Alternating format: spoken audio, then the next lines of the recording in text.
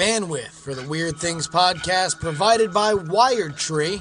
For sites of any size and world-class customer service, head on over to wiredtree.com.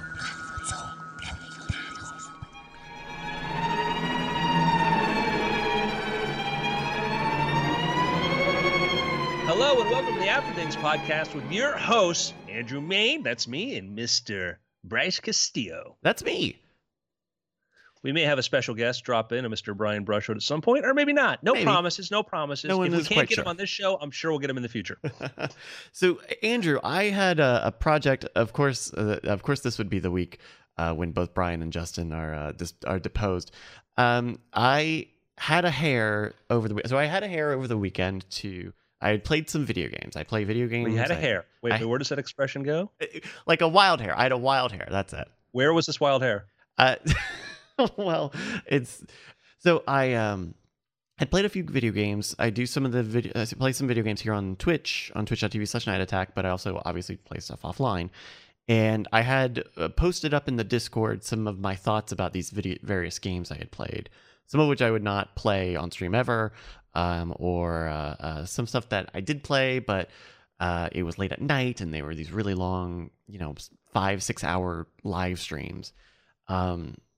But I liked writing down kind of my impressions, and I've always had an inkling to do some sort of like video games related project.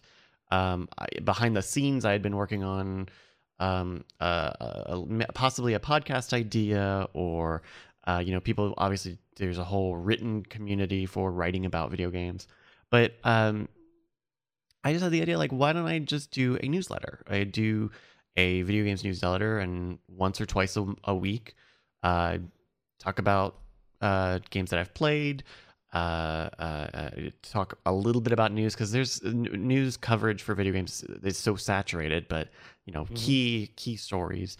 But the thing that I am looking for, because I think it can become other things. I think if this email newsletter was a bigger thing, it could become a blog, or it could become a podcast, or some sort of video thing. It could be any number of offshoots. But for right now, the things that I'm looking for are ways to take a newsletter and treat it proprietarily in a way that you couldn't for a podcast or a blog, right? What is a way that I could use a an email list like this that is not just the normal one way? Here's my podcast, listen to it every week. One, I think this is great. I think that, I don't listen to as many podcasts as other people. I prefer to read a lot of stuff. It's for when it comes to long form books, I like to walk and listen, but podcasting, often there is getting to the heart of what the big things I want to get to is often hard. And so I like the idea of what you're talking about there. I think a newsletter is a great idea, because both, we've talked so much about, there's getting attention and there's retaining your audience, and having people's every week or more, getting that newsletter in there, and maybe they don't read them all, but they know that they are there and they have them and they can read them at their leisure. Mm-hmm. And I think that I think we've talked about this in some form or another, but the thing that sort of kind of struck me is, it's like, yes, there is tons of video game coverage. There are few video game stories. There are few, and a story can be anything from the story of the creators to the story of somebody experiencing it. And that's why we have watching people streaming, playing games, and why Twitch is so big, is because we want stories or experiences with these things. And I think that it sounds great. You look back in the early 1990s, every newspaper had somebody writing about movies. There was one of the biggest things that happened on Yahoo and other news sites was they would have movie bloggers. There was no shortage of people giving reviews of movies. Then Harry Knowles comes along, and with ain'titcoolnews.com, and creates this site that's way big, deeper dives into movies. What's it like to be somebody who is more like us at that point than a reviewer getting into it? His experience with the movie, what he liked, what he comparisons and stuff and whatnot. And for a period of time, it was the best sort of movie commentary there was, even in a world where we were filled with movie coverage. And we've seen in the video game space a very large rise of people doing documentaries about games, either after the fact or while they're being made. interviews, in studio time, technical stuff. Like that has blossomed in the past 3-4+ years. And so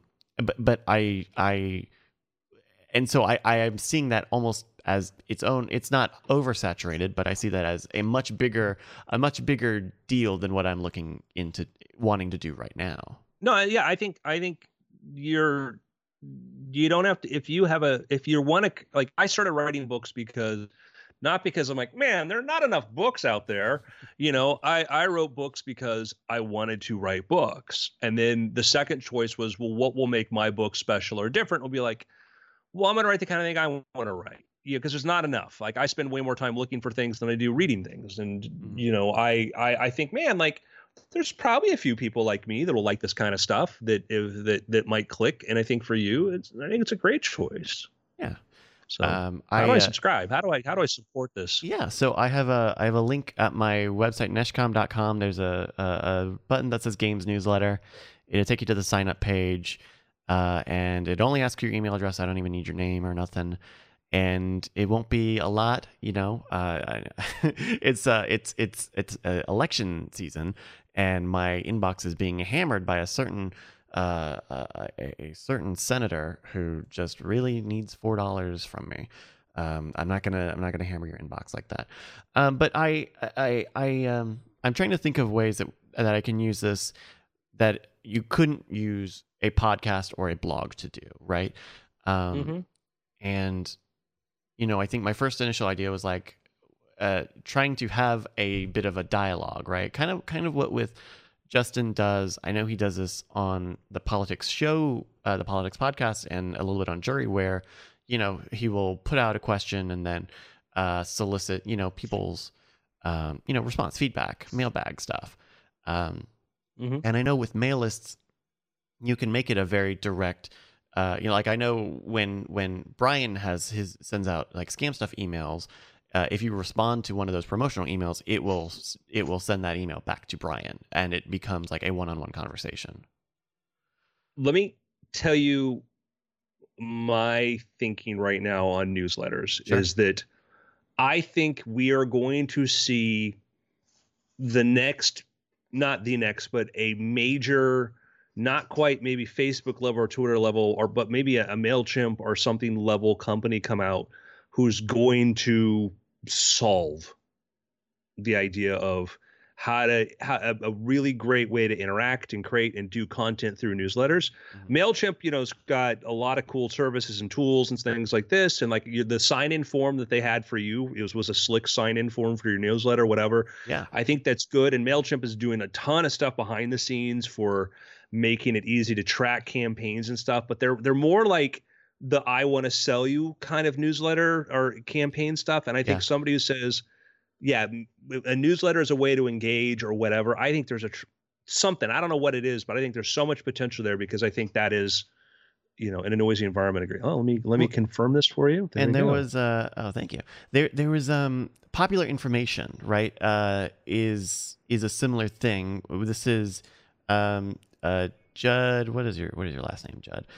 There's a journalist who does some political reporting, and he has a newsletter, but he has a free newsletter where once a week you get a story or an article or whatever. But there's like a paid, like a premium subscription newsletter where you get more emails a week. And I think it's really interesting because he the reason I found out about it is because he has broken a few news stories recently, and I think it's a really interesting idea where you just because we're so used to like paying for Netflix or paying for even podcasts, right, and extra podcast content, that email almost seems too easy. Almost seems too easy to make a premium thing. Hey, Brian.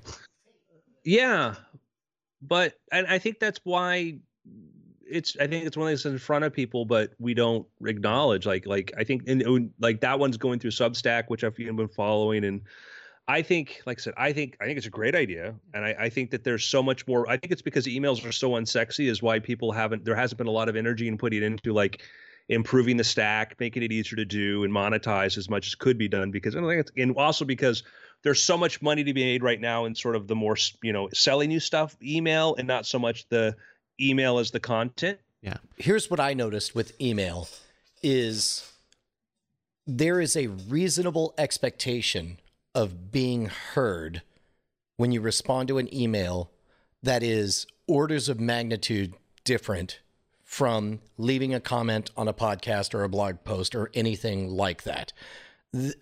When an email pops into your inbox and it has, from Brian Brushwood, for good or for ill, people hit reply, and they're hitting that's not my post a comment button. That is Gmail's reply button. And then they talk as though they're talking directly to me, which sometimes is pleasant and good. And other times makes people feel emboldened to shout the things that they would say if they were passing me on the street, if it's, if they're having a negative moment or whatever. Mm-hmm. And so I would say whatever it is structurally, maybe figure out a way to take advantage of that, where it's like for example, if you were to email blast everyone, text me or reply to me with an object that is in my house. And if it's in my house, I will send you a picture of it immediately. Like as a bizarre game. Then people will immediately engage and they will believe that they're actually talking to you in a way that they don't believe it with tweets, with text messages, with blog posts, with any of these other things. And having said that, that's the highest level of believability that I've seen. But even then, I'm astonished at how many people, when I respond to them, maybe 1 out of 20 people say, who is this? Is this, are you Brian Brushwood's media guy? And it's like, no, but the other 19 people really do believe that it's you, and they believe that they're talking to you. So I would say, but I don't expect that there would be much barrier in my specific use case. I think most people signing up would know. That's what I would like to lean into, right? Is like, if that's a facet of it, then there's not even that 1 in 20th person. They know that there's I guess a dialogue option. Right. I think that the engagement that you get back, like Brian pointed out, is such a wonderful asset of that, is that what's nice about email is my way to respond to you is the format of the thing. When we do a podcast, we want people to talk to us. We're like, oh, go email. We got to tell them to go into some other format or medium to respond to us, and the beauty of like what was great kind of about Facebook and Twitter to an extent was the way to engage was the medium. The problem is that everybody could respond to you, and then that sort of anonymity or everything else kind of crept in. But an email is because it's like a podcast for your eyeballs in a way. People get it in their email box, they look at it, and then if they want to reply, they just click reply and say, oh yeah, Bryce, this was my favorite thing. I like this thing. Mm-hmm. And now you have all this extra content. Do you know what the single most, if we're going to measure purely on engagement metrics, the single most powerful email moment I ever had in my entire life was me trying on the experiment of what I've heard called the 6-word email. Which is like, keep it as short as you possibly can. And I think I wrote out some version of, hey, what's your favorite thing in the Scam Stuff store? And then I got over 4,000 emails in response. And each one of those I responded to individually. And that does two things. Number one, it reminds every single person who replies to you that they're actually being listened to, which is very important, because if this is email is a two-way relationship in a way that podcasting is not, that blog post is not, that Twitter is not. Twitter theoretically is a two-way relationship, but even then it's sort of, you feel like you're barking from the back of a very large crowd. And so it was important that I respond to every single one of them, giving my thoughts on their thoughts and so on. And but the other thing in this is possibly The more important part when it comes to maintaining the connection between you and the audience member is it trains the algorithm to figure out the difference, because much like YouTube has an algorithm, much like Twitter now has an algorithm, Facebook certainly has an algorithm. Now emails, all email providers have an algorithm by which they filter out, like, okay, I know you signed up for this at some point, but you always seem to ignore it, so I'm going to put it in this place where garbage goes, so I'm not really going to show it to you. They respond to it, which is important for their experience on the algorithm, and you respond back to them, which is important to let them know that this truly is a two-way communication. So I would say whatever you could do on that end would be extremely valuable. Okay. Yeah, I think, yeah, and that's certainly, as you scale and you're worried about the deliverability of it and all that, and that is sort of the frightening thing. But I'm excited you're doing this. I just retweeted. That was what I was typing. I was actually retweeting this out there for everybody, Bryce. Oh, so, thank you. In case I looked distracted, it was just everybody check out what Bryce is doing. I think it's a very cool thing. I'm curious to see where you evolve it to. But like that, the feedback, like Brian said, is like getting people's response can be such a neat thing, because it'd be like, hey, let's put this week's top 10. What are you playing? Whatever. It's a really, what's nice is that you could do that on a blog, but you're going to get, everybody, and the spam issue is so huge. We don't have that, and there's not such a big spam issue with people responding to email. Mm-hmm. Well, and also there's no benefit to grandstanding, because if you post a response to a blog in the comments, you ostensibly are responding to the author, but oftentimes what you're really doing is you're making your own micro platform as lord of the hot takes in the comments. But with an email, there's no benefit to that. There's nobody who's ever going to see this response to the email except for you, the intended target. So I think people speak a little bit more candidly and directly, and I suspect honestly as well in those situations. And I suspect that there's some benefit to that as well. I have one more question. I know a lot of the emails that Skim stuff does are generally single objectives, right? Like, hey, we got a product. Here's the email about the product. Where what I would like to do with this, and it'll bear out over time, I guess, but I would like it to be multiple little things, right? I like to be, okay, here is the hot news story and a short take or an explainer about it. Plus, here's an impression of a game I've been playing, and then here's it's multiple things. And I know that the subject line is super important when it comes to email. Do you and this is something that we talk about a lot when we are like publishing YouTube videos is what's the best hook for people. But when it comes to email, is it the opposite, where more is better, right? If you have more things in the subject line, that gives people more hooks to jump in, or do they want one big thing? 20 years ago, I think that a roundup of things you care about was a very good idea. And people were actively excited about signing up for newsletters.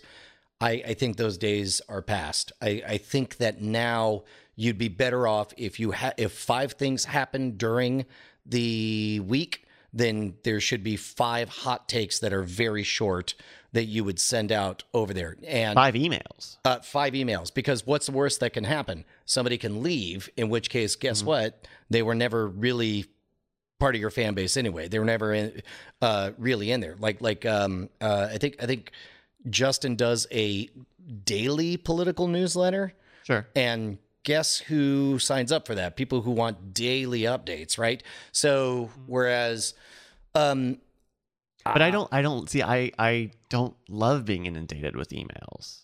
Like, I think I'm still kind of subscribed to Justin's email list, but I know I don't check it every day. That it's too much. Right, and that's fine. And Justin would not be served eventually. Justin is not better served for you to pretend like you're reading it all if you're not. And likewise, you are not better served if you convince yourself that your once a week, Bryce's thoughts weekly roundup of the video game news, if they're not watching, you want them to burn out as fast as possible and you want to dump them. Go ahead. I mean, it might be two different kinds of audiences though, because like I'm on the I shut down everybody who overfills my inbox, because when I can't keep up with stuff, I unsubscribe.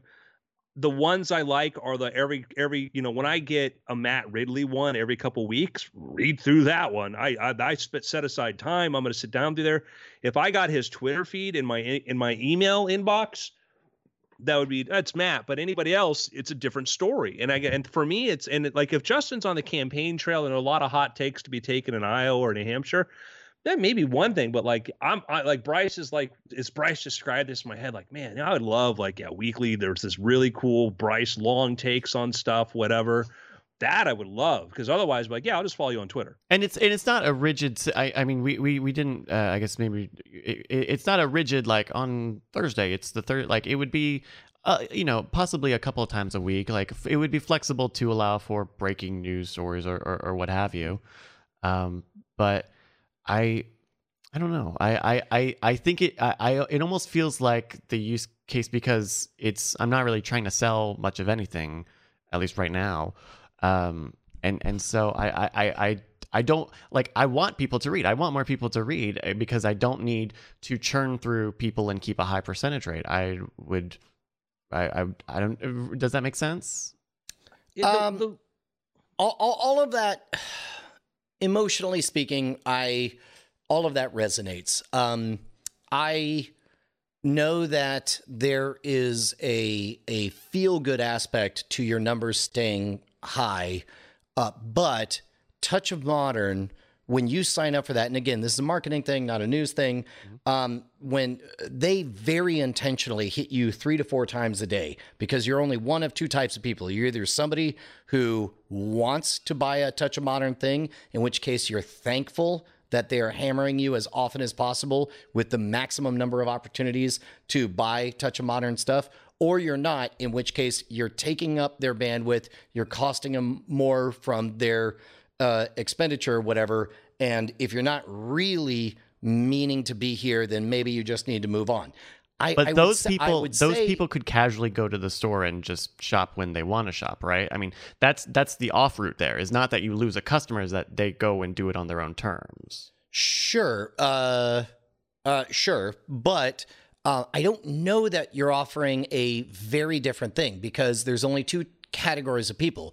People who want to hear Bryce's opinions on video game stuff, in which case they want to hear the maximum number. They want the maximum number of opportunities to hear Bryce's opinions on video game stuff, or they don't really belong there, in which case they kind of need a. So like, I'm going to dissenting opinion. I want to hear Bryce's opinions on things that he's like, because we're talking about before the difference between coverage and stories. And the problem is there's ample coverage out there. Everybody's covering stuff. And sometimes what we want is more stories, we want more stories about things. And stories are harder. They're not as easy as coverage, but I read stories. Coverage is disposable. I want Bryce's stories. Like, I went to go play this thing. This is my experience. I don't need Bryce on the floor of E3 or anything, because those hot takes are everywhere and they become kind of like they're commodities. They're sort of, there's a surplus of that. And it's why I don't follow as many people on a lot of things, because I just like, great, I got your garbage take on this thing. I've got 1,000 others. Give me a story. I actually agree 100%. And I suppose what I'm leaning in towards is, if it doesn't merit an individual email as a thought, then I'm going to guess it doesn't merit any place in a roundup of 7 thoughts in there. Like, if it's a garbage take, it's a garbage take, and it's not made any better by being scooped up with 6 other takes that may or may not be garbage, so that we could feel like there's a roundup of a thing. Well, this is not going to be heavy on news at all, which is why I wouldn't want it to be. This is why I'm kind of pushing back a little bit on like every news story or every thought needs a thing, because there is so much coverage, like Andrew said, of news, that it would not be a newsletter. It would be more impressions or reviews or whatnot. I guess let me turn it around back to you. Sure. Let's take news completely out of it. Okay. Let's say I had a newsletter called Brian's Thoughts on Magic that was published before 1970, and that's the subject of the newsletter. Sign up right now. I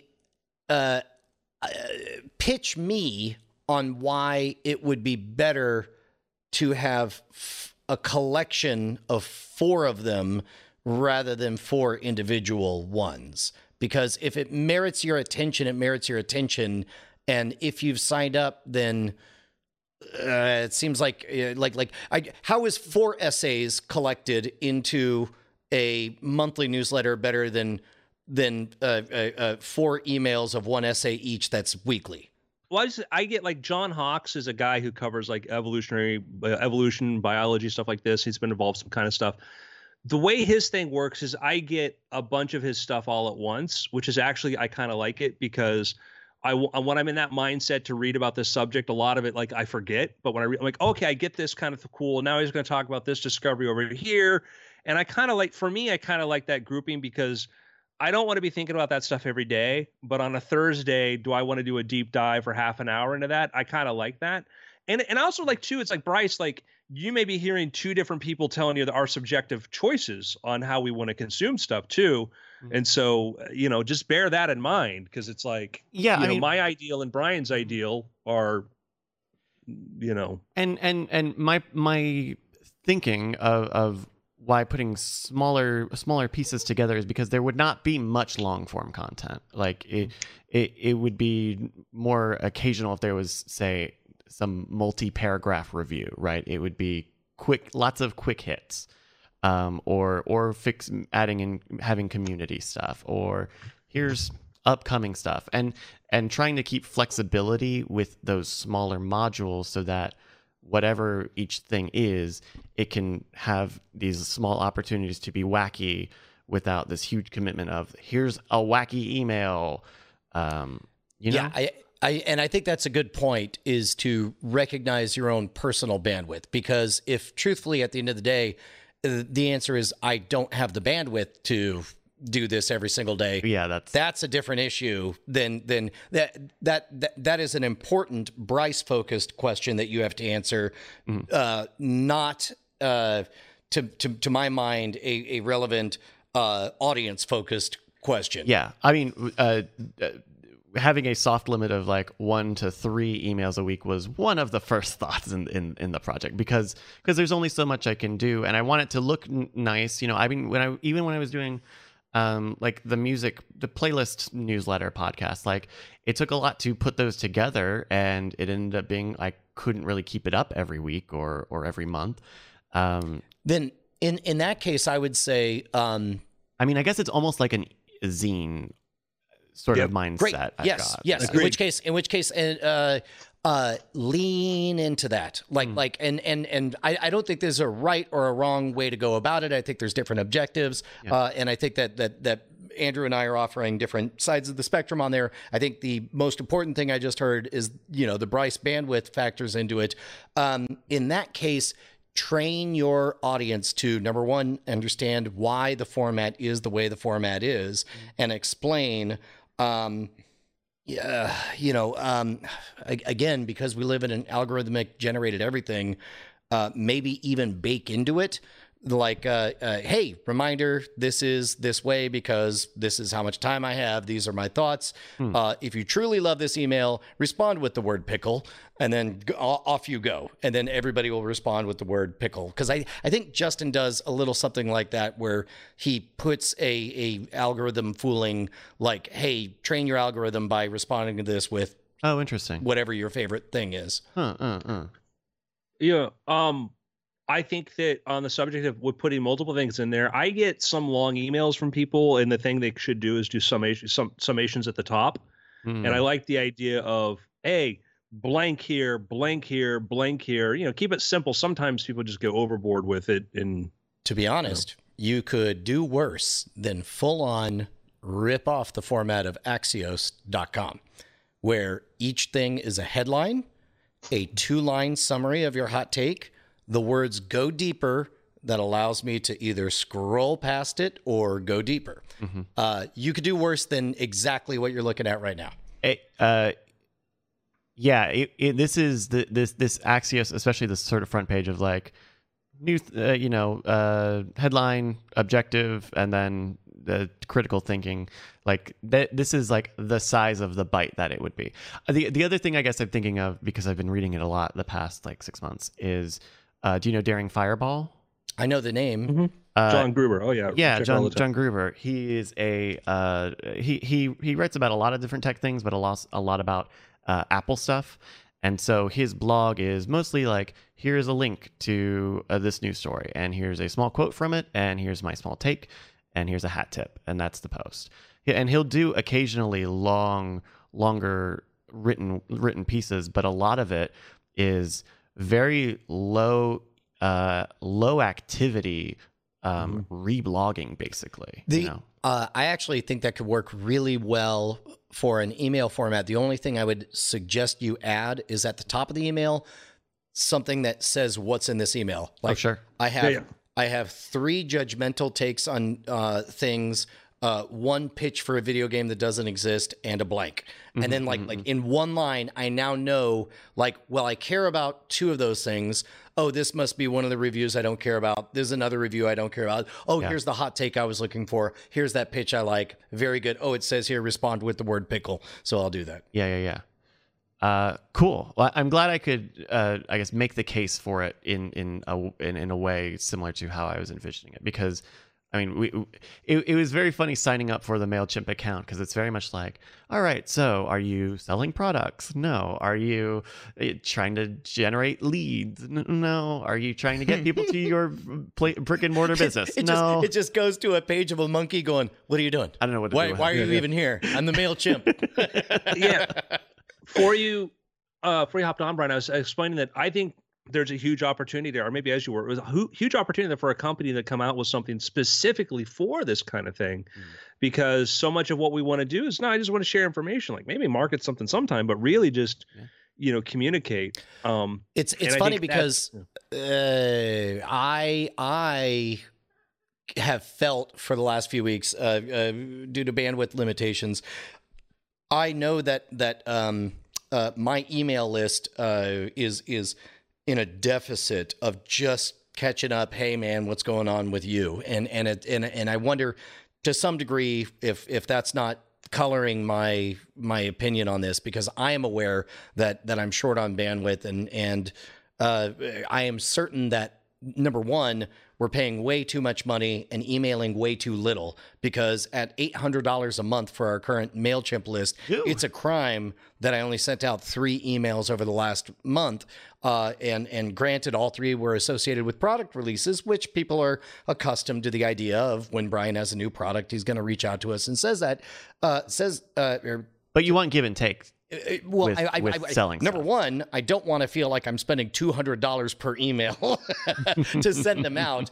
So at the very least, I want to reduce that on a per email basis. But along with that, I want to associate in their minds, like, oh, it's an email from Brian. Is this a funny joke? Is it a story from behind the road? Is it an important news update?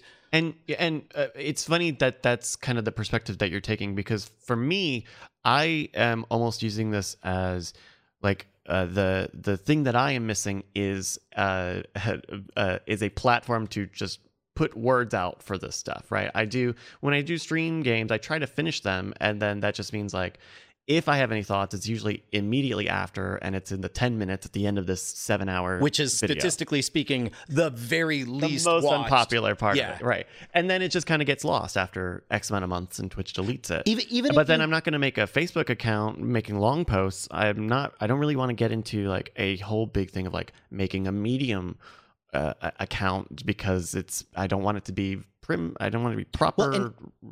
Well, let's say a video game is an 8-hour experience. I would love to get an email that says, hey, I played a game. Here's not even a YouTube video. Here's an animated GIF of the best parts of the first 90 seconds. Yeah. here's the craziest moment, animated GIF that happened in the minute, or maybe maybe not. What are some of the Giphy like things that have audio? Yeah, one of those, like 20 or 30 seconds, right? Sure. And then you're like, and then, here's the ending of the game. And then here's the 3 minutes where I give my thoughts. Also, if you don't want to click on this, my thoughts are this. Like, that would be ideal so that I could take what was an 8-hour experience for you and in about 3 minutes feel like I got the gist of the Bryce experience on that. Yeah.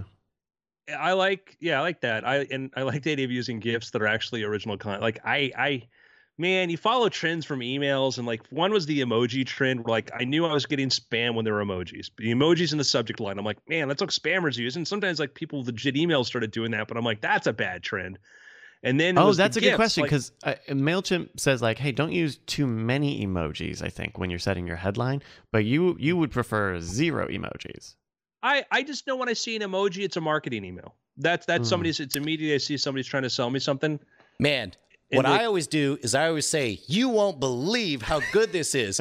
Laughing, crying emoji. Should I stop? I title every email that way. Should I stop that?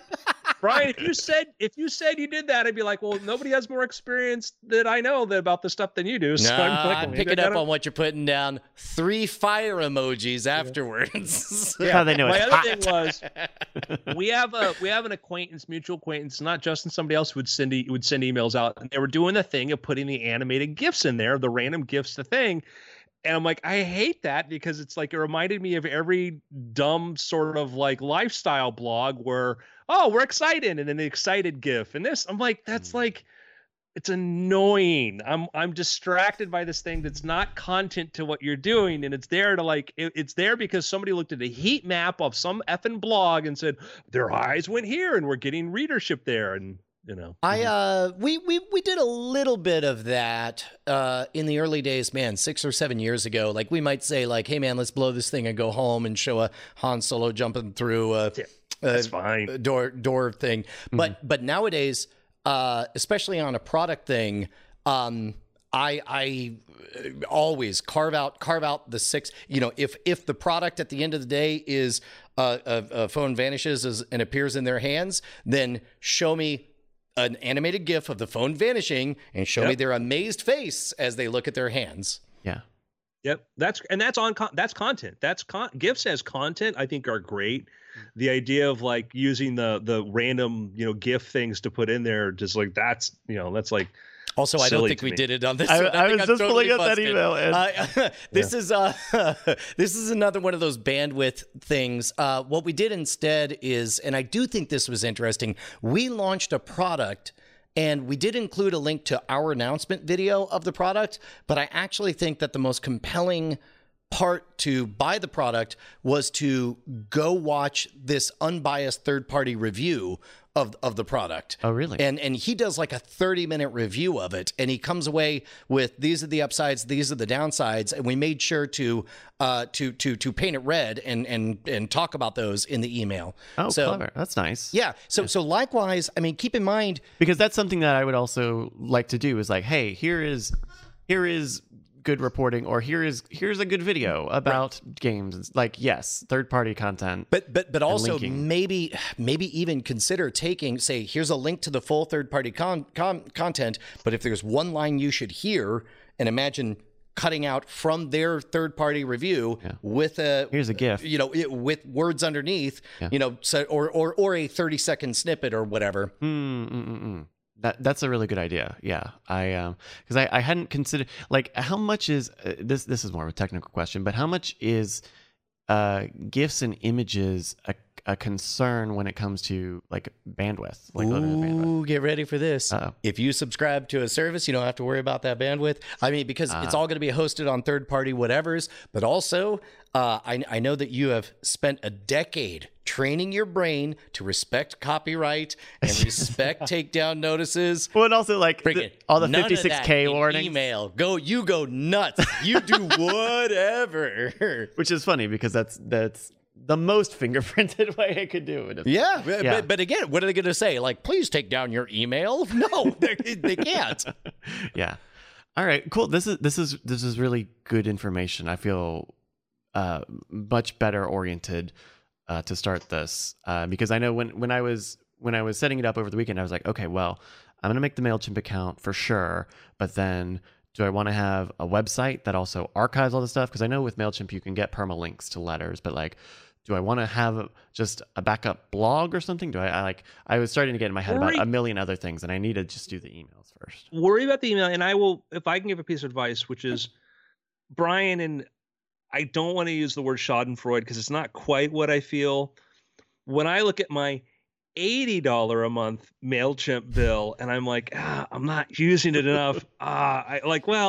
Over any year, if $1,000 a year, am I glad that I have it? I'm like, yeah, I get more than $1,000 a year use out of it a month. Dear, you talk about an 800 one, you made me feel a lot better. Okay. Well, and by the way, I'm sure your imagination, I mean, I don't know, I'll say the numbers. Like, it turns out once you have 100,000 people on your email list, like we had to purge 50,000 people, and it wasn't because we didn't want to try to reach them. These are all authentically well-earned people who signed up for the email list.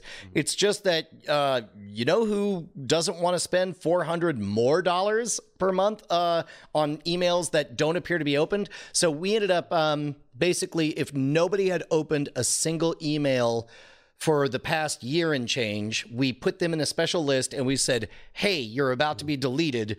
Just click on this picture of a hamster falling down a hill if you want to stay in. Like, literally do anything. Mm-hmm. And so, I don't know, 7,000 of them responded or whatever. But then of the remaining 33,000, it's like, hey, no, for reals, we're about to delete you. Do nothing if you want to be deleted. And then even then, we didn't really delete them. What we did is we put them in cold storage, and whenever we feel like it, we can add them back. But don't worry about that. But we're no longer actively emailing them. But again, I mean, look, those are good problems to have. Turns out when you start doing email lists in 1997 at every live show that you perform, you get to a place over 20, 24 years where you have to worry about an $800 a month beer. On the flip side, a bill or a beer, an $800 a month beer. Could you imagine that beer?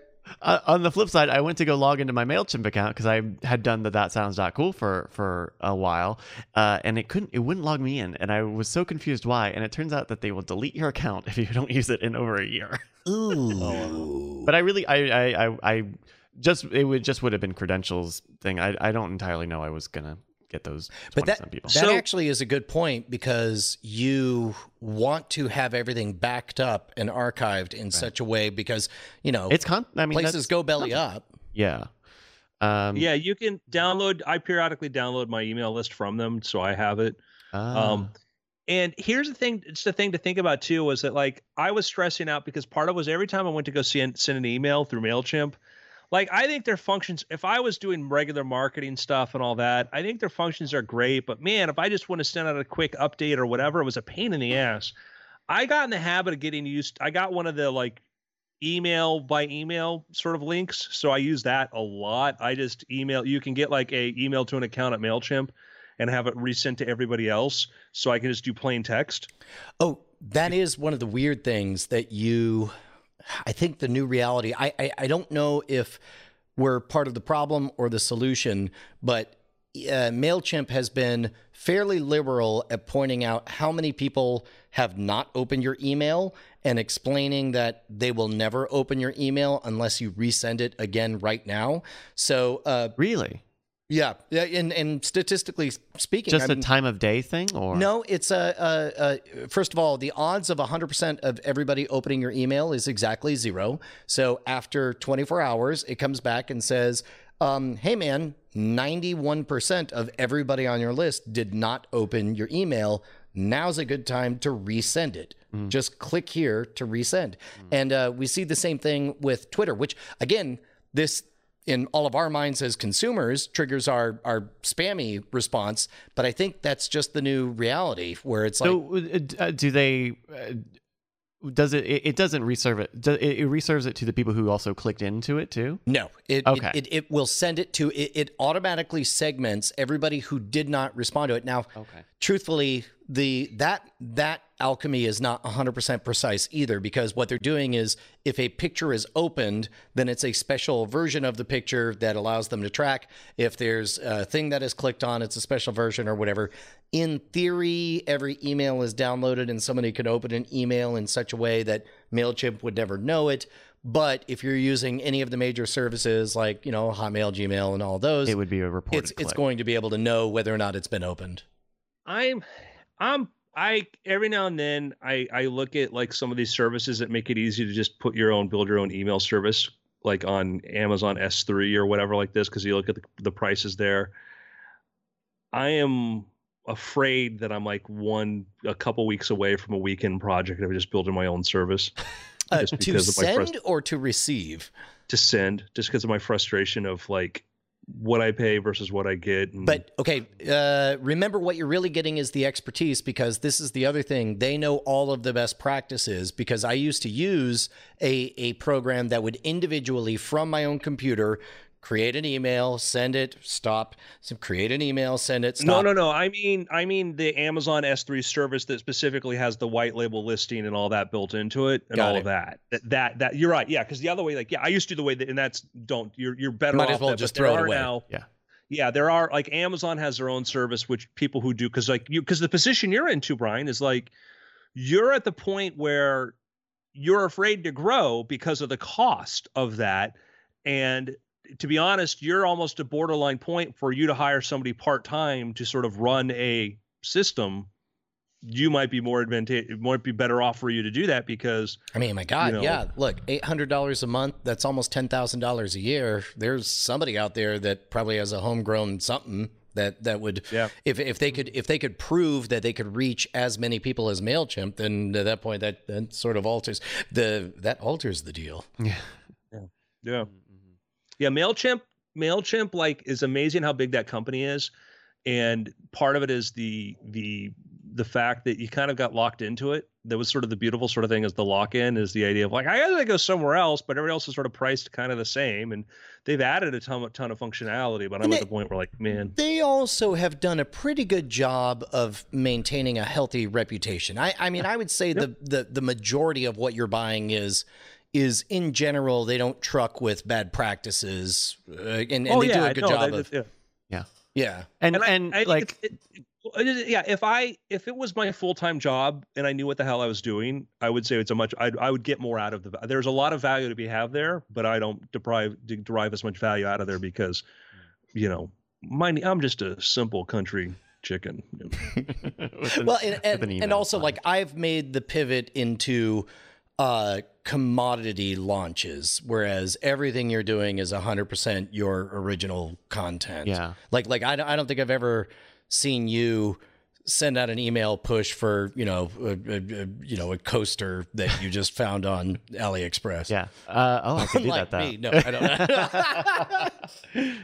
Yeah. And I mentioned earlier, I think that, I am definitely open to spinning off into other ideas as need be, right? Like, writing up an email like this is basically all the notes you would need to do a podcast version of it, or some sort of bloggy thing. Like, I'm open to monetizing it, but right now I just want to have some fun with my friends. Well, and keep in mind, you never know when the idea of a lifetime is going to hit you. And, we talk about the three currencies: story, attention, and sales, right? This is you cashing in sales in order to get people to sign up so that you can reach them or whatever. And as you provide value in the news story of Bryce talks about video games or whatever, at some point 3 years from now, you'll have that epiphany of, oh my God, I figured it out. It's the perfect high school robot dating simulation. And it probably already exists. I guarantee it exists, doesn't it? Robot. Okay. I'm gonna say. The point is 60% yes. The point is, you're gonna be very glad that you've done that you've laid the groundwork so that you can actually reach everybody when that moment comes. Yeah. I'm excited for it. Thank you guys for the good words. Email us. Okay, now, but answer yes, no. Would you like to go to the transistor ball? I'm looking for a metric date. Question: are you AC or DC? Check yes or no. Yeah, my pick will be Mailchimp. I got to go pick up my daughter. I love you guys. Bye. Okay. Andrew, I've got a pick. I bet you know. I bet I would bet dollars to donuts you even know it. There is a very good iOS and iPad app that is now on Mac called Drafts. Do you know Drafts? I'm sure I've played with it, but I don't think I've seen it lately. Let me see. And I think they just had an update. I think they updated it pretty recently. But the idea behind this, but the idea behind Drafts is that it's a text editor. It's got Markdown. I think you can add like coding languages and stuff to it too. But the conceit of it is like, hey, anytime you are going to write something on your phone, do it in Drafts first. And it has all of these like outward actions where like, okay, you want to write a tweet, open up Drafts and write the thing and slide a thing over, and there's a button that says tweet, and you click it and it tweets it. You want to make a grocery store list to do that. Like and the problem is I'm only like about a week or so into it because I'm using it to keep my ideas for the newsletter in. And I'm still trying to figure, like, I can tell that there's a lot you can do with it. There are workspaces and automation, all sorts of actions you can do. And I am completely above my head in it. But it seems really cool. And as I've used a few different Markdown editors on iOS, and as far as that goes, I think it's pretty good. It's got a very customizable action bar above the keyboard. It has tagging. It shows you Markdown syntax in real time. It lets you preview stuff. There's a special mode where if you keep links together and you put all the links in the thing, there's a button where you can just view the document and tap on the links and not have to like tap on the thing and then tap on the thing again and go in. Like it seems very, very well thought out, but I don't know all the ways that they expect you to use it. So side note, you know the connection between John Gruber and Markdown, right? Daring Firebell? He's not the inventor of. Yeah, he created Markdown. He is, okay, because I guess I've never looked at the full story, but I knew he was very integral to it. Yes. Yeah. Markdown's great. Yeah. Mm-hmm.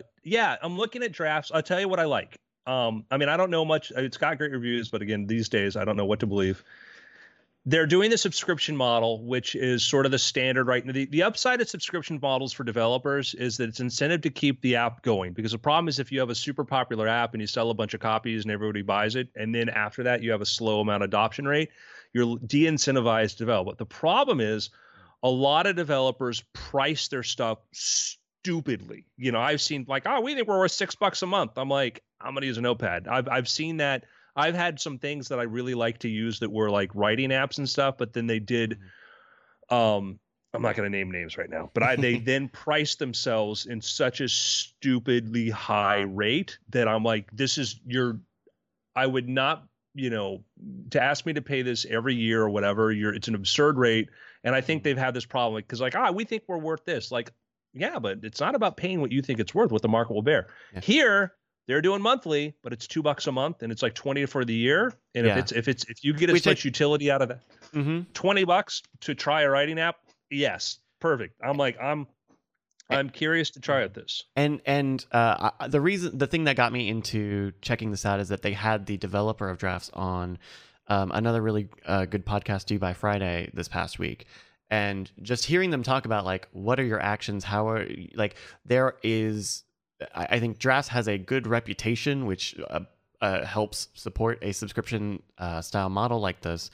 But it really does seem to be more fully featured and worth the idea of saying, instead of typing your text anywhere else into your phone, just type it into this app, and it will remember it, and it will save it, and it will send it out in a smart way.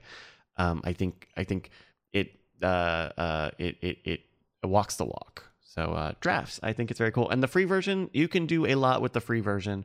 And it seems pretty cool. I think the stuff that you would get is extra automation stuff, workspaces. There's a whole like inbox paradigm of, I don't even know, but there's an inbox. It has its own inbox. So Drafts, I think it's very cool. It's on all the Apple stuff. Yeah, I'll take a look at this. I like it's on all the platforms. I'm, excited. And I tell you that the encouraging thing was that their pricing model was just not. I got to pull up. I got to look at just out of curiosity something else there to see. And that's the next big thing is also like to think about like where does your data live? Where do you get to store stuff? Because that's one of the things often is we get these things that we really like, and then we don't know where they live. The data lives, and so for me, like everything goes to a Dropbox. I try to make every idea, every thought, everything is backed up onto multiple computers. And that's the thing I'd suggest to you. And I brought up the idea before about like why I like to use the write to email, like where I can just with Mailchimp, a lot of service.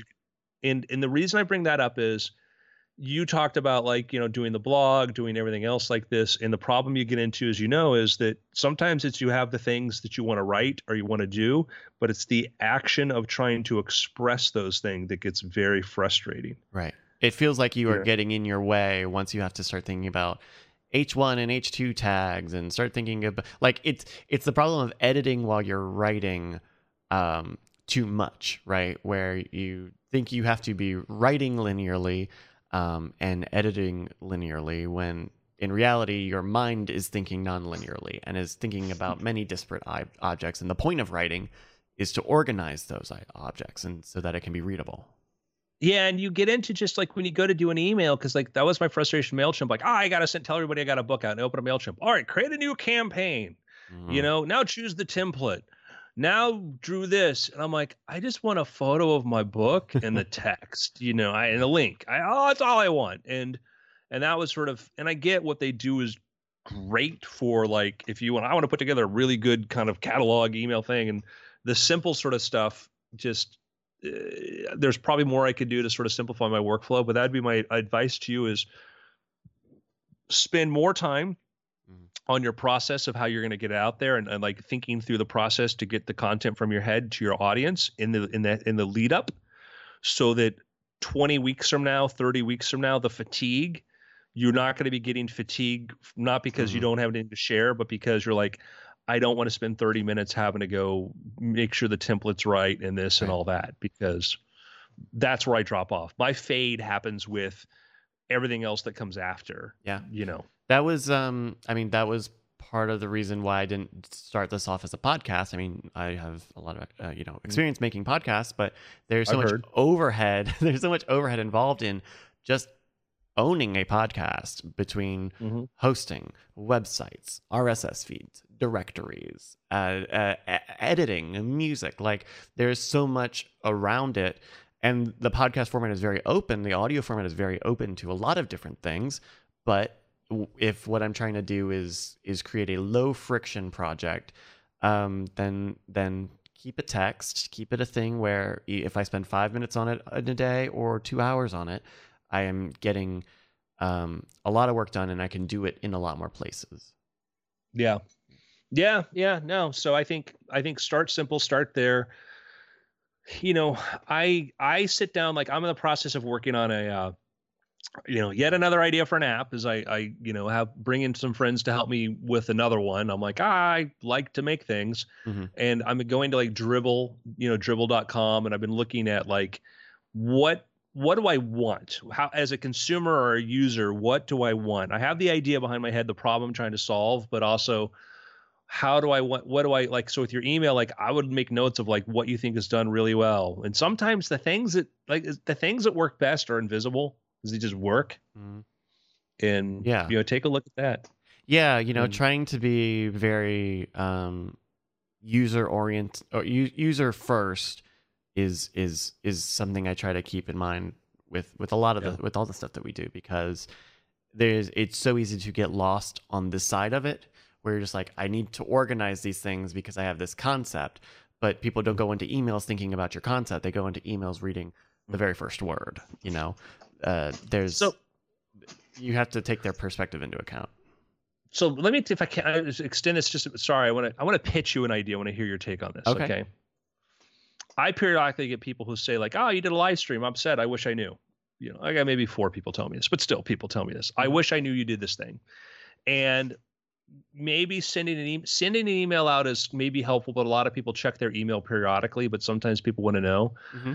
Notifications are interesting. And so I just built an application that works on iOS and Android that does notifications. And so I went to, so like background notifications. So in the middle of whatever, it'll pop up on your phone when the app's not running, whatever. And I went through the whole, that fun thing aside. Now I know it. Right. Now I understand it. Now I know how it works. Now I know how to build it. Now I know how to build apps on all the platforms that have that. And I was thinking about an idea I had a while ago, which was a service where basically what it is people would subscribe to, like, I would say, hey, if you want notifications whenever you want to know, if you want me to a pop-up, just subscribe to this and you'll get a pop-up notification whenever I do a thing. Mm-hmm. Kind of a bullhorn to say like, oh, yeah, I'm going on, weird things. Oh, new book, Andrew Main, I have a new book out, whatever. And so that was my idea, was sort of like something like that to say, hey, check this out. And so the idea is it would be like an easy to use service like that, where someone could say, is you would say, Bryce would, let's call it like bullhorn or whatever like this. You would tell everybody, oh, go get the bullhorn app, right? Yeah. And then subscribe to me on there. And then anytime I have something cool or new I'm doing, you'll get a notification pop up. That's interesting because there are so many services that do, like Twitch, people can choose to subscribe and get notifications. Mm-hmm. Of course, on Twitter, you can sign up to get notifications when somebody tweets anything. But having a more curated push notification thing like that, and so you could send them to specific deep links, or would they have to go to the app that generated the notification? No, it could be deep link. You could deep link. You could say, tweet this link to everybody, tell them I'm doing blank. And so, because like notifications, you can push that through. So because it would be basically I get into the technical, but yes, the thing would be like, and I could put like payload of your image or whatever. So it would pop up and it would be like bullhorn or whatever. I'm just throwing that name out there. There would be like Bryce, here. Yeah. That would be really, in fact, I'm a little distracted because I thought that there was a service that did something like that, but I think not. But that would be a really helpful thing, because I'm sure there are so much of what people want to use, like vanity apps or their own apps, is to create a funnel to drive acquisitions and sales, and have it so that people who are really interested in the person or the property can get push notifications. And I think if you had something that was meant to go for, say, not as big names, and have it be like, here's a thing where people use our app to get notifications. I think it's possible, but you have to make the sign up process very easy. Because if the thing is like, if you want to follow me on all of these different services, now you need to get another service and find me on it and hit the button and make your own account there. Like that is the real trick of it. Yeah, that's the hard part is that you're telling people you got to download this app and sign up for this app to be able to track me. That is the hard part. But, and I agree, that's the thing that's sort of like, well, it's another thing to say, but then the idea is like, oh, you can track everything on here through here, plus if other people, you want to know what they're doing. The advantage is that if once your fans are on it and they're listening to me and I'm like, oh yeah, guys, I'm on there too. They go, oh, cool. I'm going to get notified by Andrew Main on there too. Yeah. And I think the other thing is you can really target this at specific types of creators, right? If you're like, YouTubers almost certainly do not need this. Not that they would not find any use of it, but that the background notification process is democratized on YouTube. You can follow someone and not get notifications. You can follow someone and get some, or follow them and get all of them. That people already have the choice and all of the options there. But if you are, say, a writer, an author, say that maybe you're a podcaster, right? Like podcast apps can give you push notifications, but not everybody listens to all of the podcasts that they download. I certainly don't. I have a lot of podcasts that I download every week and do not listen to. Well, remember too, like the YouTuber case could be, YouTube works great when you're going through that YouTube platform, though. If I am a YouTuber and I'm like, oh, I'm going to go on Bryce's Twitter, I'm going to be guesting on Bryce's YouTube channel, or I'm hopping on Twitch, or I just have a cool thing I want to tell you all about. Oh, sure. You're not going to make a whole video about that. That's a good point. Though I think on YouTube, if I was personified YouTube.com, I would say, well, we have a whole communities channel, a whole community tab on your channel that people might be able to get push notifications for too. But I think beyond that, I think there are just plenty of types of creators who don't have any easy way to do this. That I think an app like that would be really great. Yeah. Oh. Did you have an After Things pick, by the way? Is there anything... My After Things pick is if you read Console Wars by Blake J. Harris and you like really cool video game stuff, my pick is you check out the brand hot new video game newsletter by Mr. Bryce Castillo. Go to his website, which is at neshcom.com. Click the thing that says Games Newsletter. Give me an email, or just take a look at the show notes. It'll be in the show notes along with all the other picks that we have every week here on the wonderful Weird Things podcast. Yeah. I mean, so please support Bryce. Bryce is the best of us. So, really, really looking forward to that. I'm excited about it because I love, like, somebody has asked me, like, do you play video games? And I went to a wedding. It was at Randy Pitchford's house, Mr. Gearbox. Mm-hmm. And somebody's asked me about video games. Do you play video games? I'm like, no, but like I read a surprisingly large amount about this, and I will go deep dive into why people like it or whatever. And not that I don't dislike, not that I dislike them. I just have this thing about I'm spending too much time. But I'm looking forward to this, Bryce. Thank you. I'm excited to do it. I don't think I've had a text project. I don't think I've ever done a text thing. I've always done audio or video. So I'm excited to. But I love typing and writing and stuff. So I'm excited to have a form of that is in this way. I'm excited for it. Cool. It's been after. Diamond Club hopes you have enjoyed this program.